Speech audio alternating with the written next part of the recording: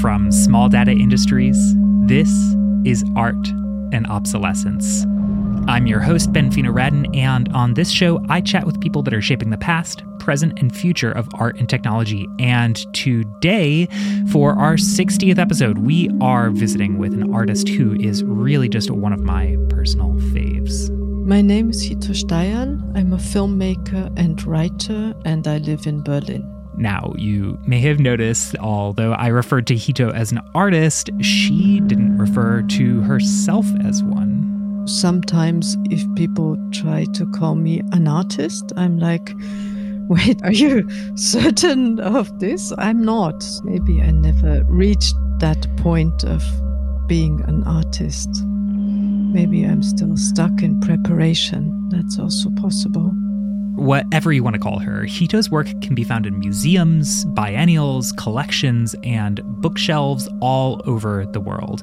A good deal of her single-channel moving image work can be watched freely online, which, of course, is a great thing.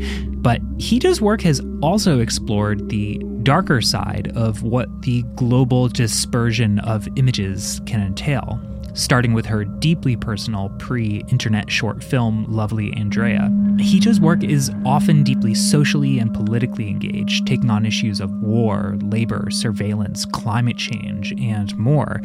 And this social engagement and critique extends, of course, to her writing. Hito is not shy about turning her lens onto corruption that exists within the art world itself, as she did in her 2017 book, Duty Free Art in the Age of Planetary Civil War, a book whose initial seed of inspiration was realizing that an artwork of hers had been purchased merely as an investment and shipped directly to a tax haven Freeport art storage facility. Hito's installations are often ambitious in scale and immersion, and one of the things I've always loved about her work in its installed form is how spatially aware it is. In Hito's work you'll see in museums, it is quite common to find a place for yourself as a viewer to sit, rest, and enjoy the work in a way that is really integrated with the installation itself. You sort of become part of the work.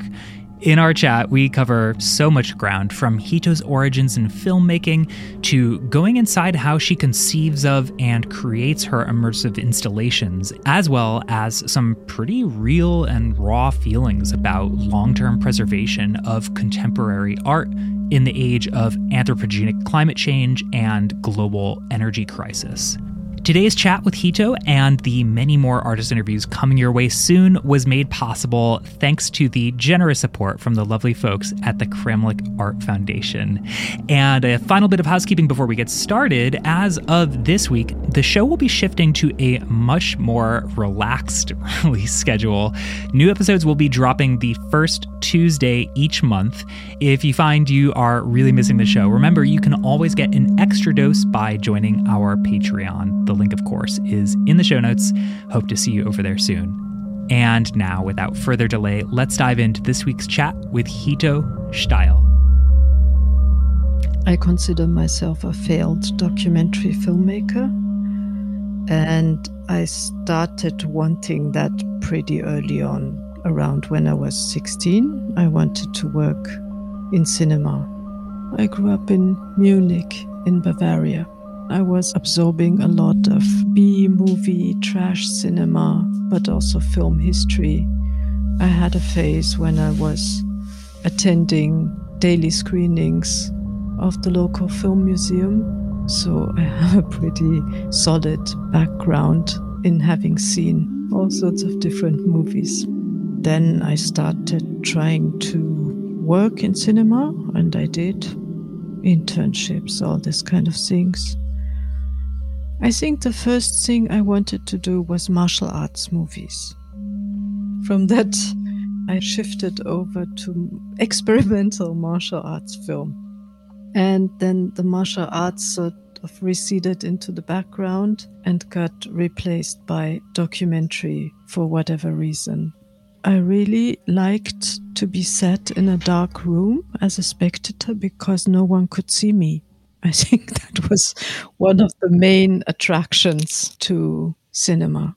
I was in a lucky position because right when I started being interested in media, and in terms of production, that would mean like Super 8 films, that was already mid 80s or even early 80s. I think the earliest film I have is from around 83. It's a Super 8 film.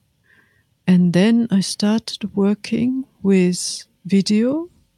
I think the first format was high 8, but without the high. It was just 8, not 8 millimeter, but somehow 8 something. Things started happening very quickly, from the development of video camcorders to digital camcorders to etc., etc. So things started moving very fast, and it was just fascinating to try to follow all these developments.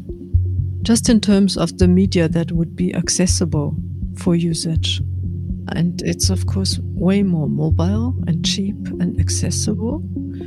And history starts happening around it.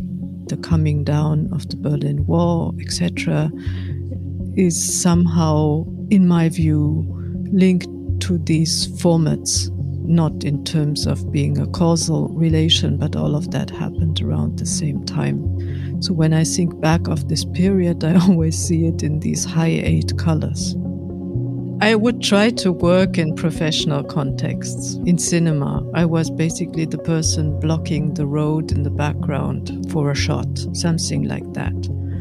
But for my own work, it was completely unprofessional. I doubt it was ever seen beyond the group of filmmakers themselves. At a certain point, I went off to film school to Japan. Paradoxically, once I got to film school, I completely stopped doing any kind of film work and completely immersed myself into martial arts training, like up to 5 hours a day, and basically interrupted my education by doing that.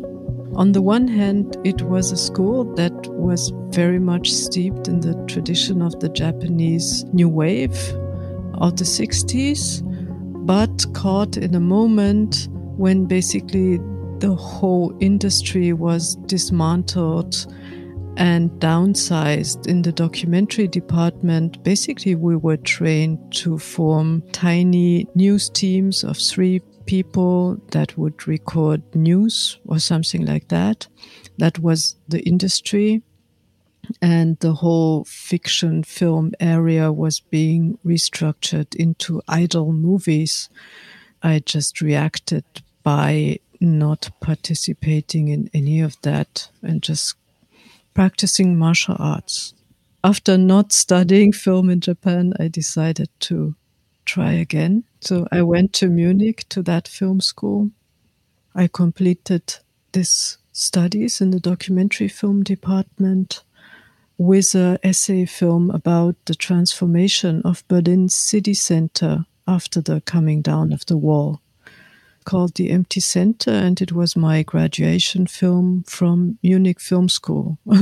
It's not the first work, but the work for which I basically invented many of the editing techniques I'm still using.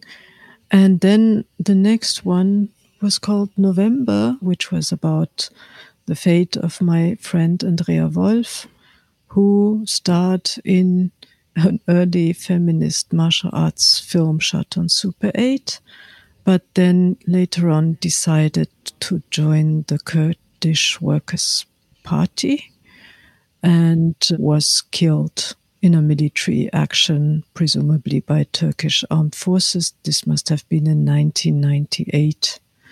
And I made that film in 2004, actually for an art exhibition called Manifesta, which happened in San Sebastian in 2004.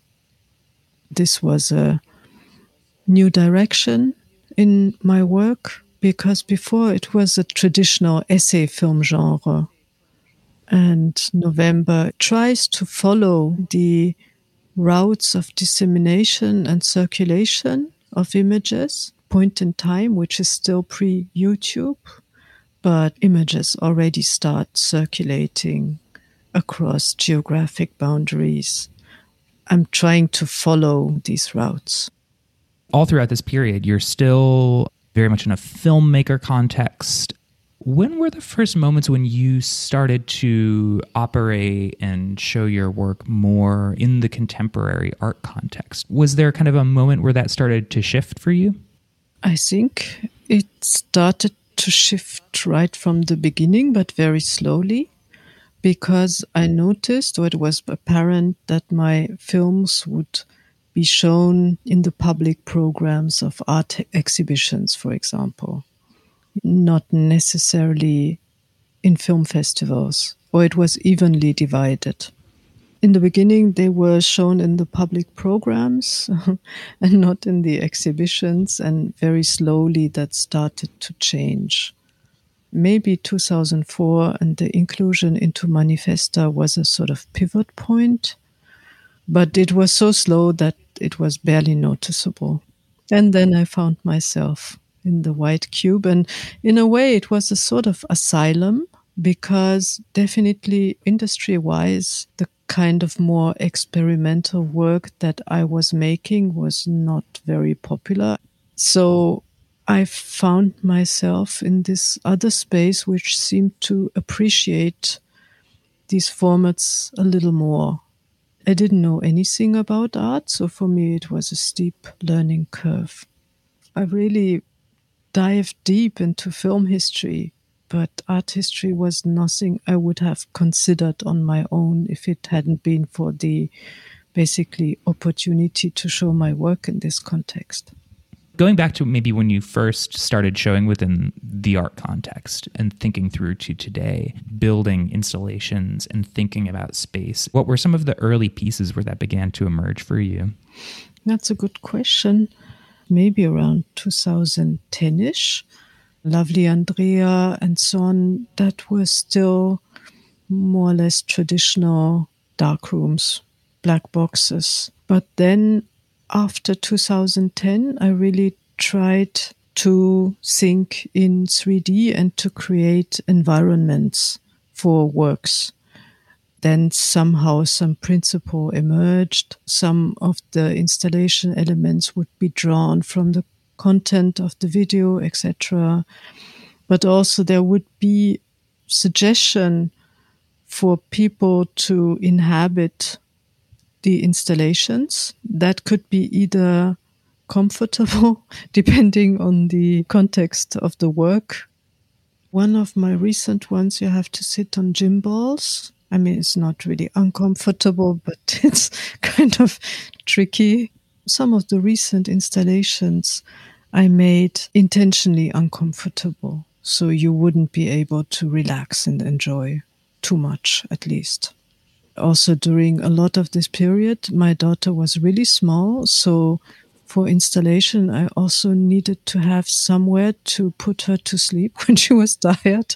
So that ended always up being part of the installation somehow. So in that sense, many of them are quite child-friendly. Your daughter, I wonder if she holds the record for most museums slept in. Maybe. So I'm super curious to kind of go inside your quote-unquote studio practice. I've worked with very, very established artists who are thriving in their careers and they have no team. You know, it's just them. And even no studio, it's just their laptop or something. But then I've also worked with younger artists or maybe mid-career artists who have established operation, you know, like a factory, and kind of everything in between. So yeah, I'm curious for you, like, what does your practice look like? Do you work alone? Do you have assistants? So I don't have a studio. It's my laptop mostly, where I do the editing, programming, etc. The development of all these newer media has tremendously influenced my work, because I've always tried to use the latest available media that was somehow within my reach, both financially but also in terms of my ability to make the work, also technologically. So it's always trying to use the newest amateur media. that keeps me interested because I always have to learn new stuff. In the last 2 years, it was mainly trying to generate stuff with neural networks, but also game engines, and learning to program and all of that. And before, of course, it was 3D technology. And before that, it was just digital post-production, all of that, and so on and so on. All the machinery, all the gear I was trained on, that's so obsolete. Usually I go out for a shoot at some point. So the last film I shot entirely on my own. I'm very proud of that. But usually it would be a tiny team of maybe 2-3 people. And then for the, let's say, installation operations, I work with one person who is the technical director of building stuff, who helps me build or translate designs, taking into account gravity, for example, and feasibility. So it's the translation into reality that this person performs.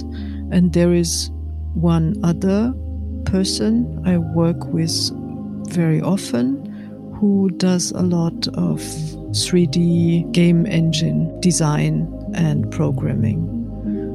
And of course, I mean, there is the stuff at the galleries that is taking care of a lot of admin and logistics. But basically on the production side, all the rest I do myself. So I cannot scale this kind of operation. I cannot think faster than I do. Trying to create more work for more people won't work because they would just have to wait around for me all the time. I love that. You have very physical installations, and some of these are quite large and very specific down to the number of chairs, or they have dedicated furniture that is like part of the installation, and paint colors and room dimensions and screen sizes. But hearing the way you're describing your practice, it sounds like in many of these cases, you might not see that full kind of manifestation of the work until the exhibition. Is that true? Or do you have a place that you can sometimes partially stage these things to get a feel for them?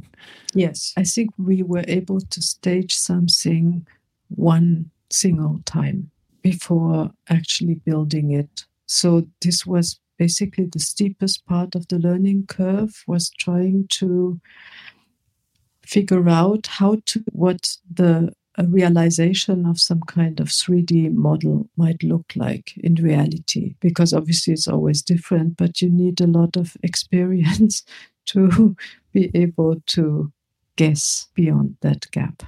I got a little better at guessing in the meantime, but usually we build it once, we build it twice, and the third time usually is when it gets to a point where we say this is how it could remain in the future. The installations, many of them keep changing. For example, there is one called Liquidity Incorporated. It's a single screen installation which had a half-pipe element, and this completely got wrecked. I think after Trump got elected, I decided to wreck that part. So it's basically a wreck of a half-pipe now. Yes. So that kind of thing can happen with installations. Sometimes we even find ways of improving them way after the premiere. For example, the same work, Liquidity Inc., which some guys in Georgia, in the Central European Georgia, made a suggestion to show it under some sort of pier over the water, just suspending some screen. I thought it was a brilliant idea. That's even better than the way we install it. But I wouldn't just install it as a drawer for no particular reason. Right. I'm curious if you have engaged in any of this kind of evolution of your installations after they have entered collections, or has this always been something where it's still just something that's in your possession and you're just changing it as you show it? Yes. So basically, The contracts all stipulate that whenever anyone wants to show anything, they need to talk to me or us and basically come to an agreement over the form this is taking. So I don't think anyone, it's probably happened, but in theory, no one could just go ahead and install something just as they please. Of course, it's a very historically contingent phase that we have very little control over how it will be preserved. But in the shorter term, I'm sure that the understanding of art will shift a lot, and in not always predictable ways. One journalist colleague told me about recently, because of the energy uncertainty in museums in Germany, there is no guarantee there will be climate control this winter. The insurance has become staggeringly expensive for things, masterpieces, etc., to the point where it becomes basically no longer viable to even try to imagine paying that kind of insurance. These are very real factors that happen in the background that we don't really see on the surface that much as of yet, and which will no doubt contribute to the art world changing a lot, becoming much more vernacular and local, and also parochial, unfortunately, I think in the next few years. With a slightly reduced horizon, also backwards inclined. I think if someone cares about the work, then someone will take care of it. If no one cares, then it's maybe not worth preserving in the first place.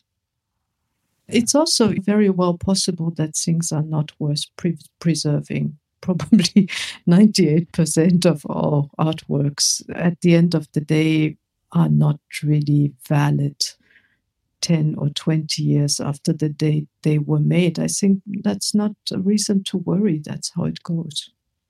Your book, Duty Free Art, obviously I can guess what inspired that book, but I'm curious, did you personally have the experience of, within the context of the art market, seeing your work go into these sort of free port contexts in private collections? Was that book inspired through personal experience? Yes. I had once. It went into Geneva Freeport. I only realized because this address figured on one invoice. And I was like, what?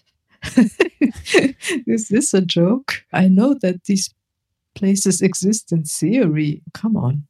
But it seems to be sit there, one version of Factory of the Sun. So at that point in time, and that must be around maybe 2016, I guess, that was an interesting model of how to explain the world in a nutshell at that point in time.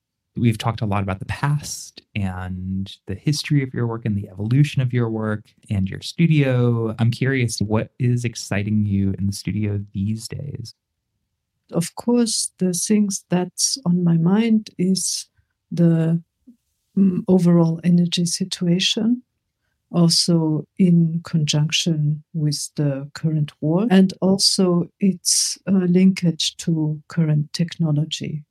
So I'm starting to subsume many of the things I thought about, like digital technology, but also data extractivism, under the more general scope of extractivism, extracting energy, extracting labor, extracting data, often in a colonial framework. That's for me these days, because also the ramifications are so stark and obvious right now.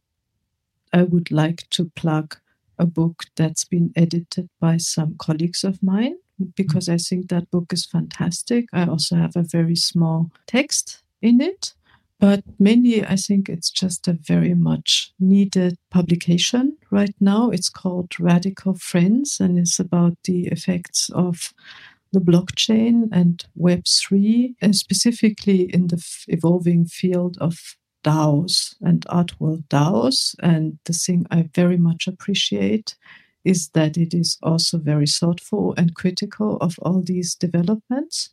So this is why I think that this is a must read. Quito, thank you so much for coming on the show. It was so great to chat and hear a bit about your story and your evolution of your practice and just how you think about your work living into the future. And I just really appreciate it. So thank you so much. Yeah, thanks a lot, Ben, for all these fantastic questions. And thank you, dear listener, for joining me for this week's conversation with the one and only Hito Steyl. If you want to hear more artist interviews, I could definitely use your help to ensure that we are able to equitably compensate them. You can help make that happen by joining us over at patreon.com/artobsolescence, or if you are interested in making a one-time tax-deductible gift through our fiscal sponsor, the New York Foundation for the Arts, you can do so at artandobsolescence.com/donate, where you can also find the full episode archive, including transcripts and show notes. Until next time, take care, my friends. My name is Ben Fina Radin, and this has been Art and Obsolescence.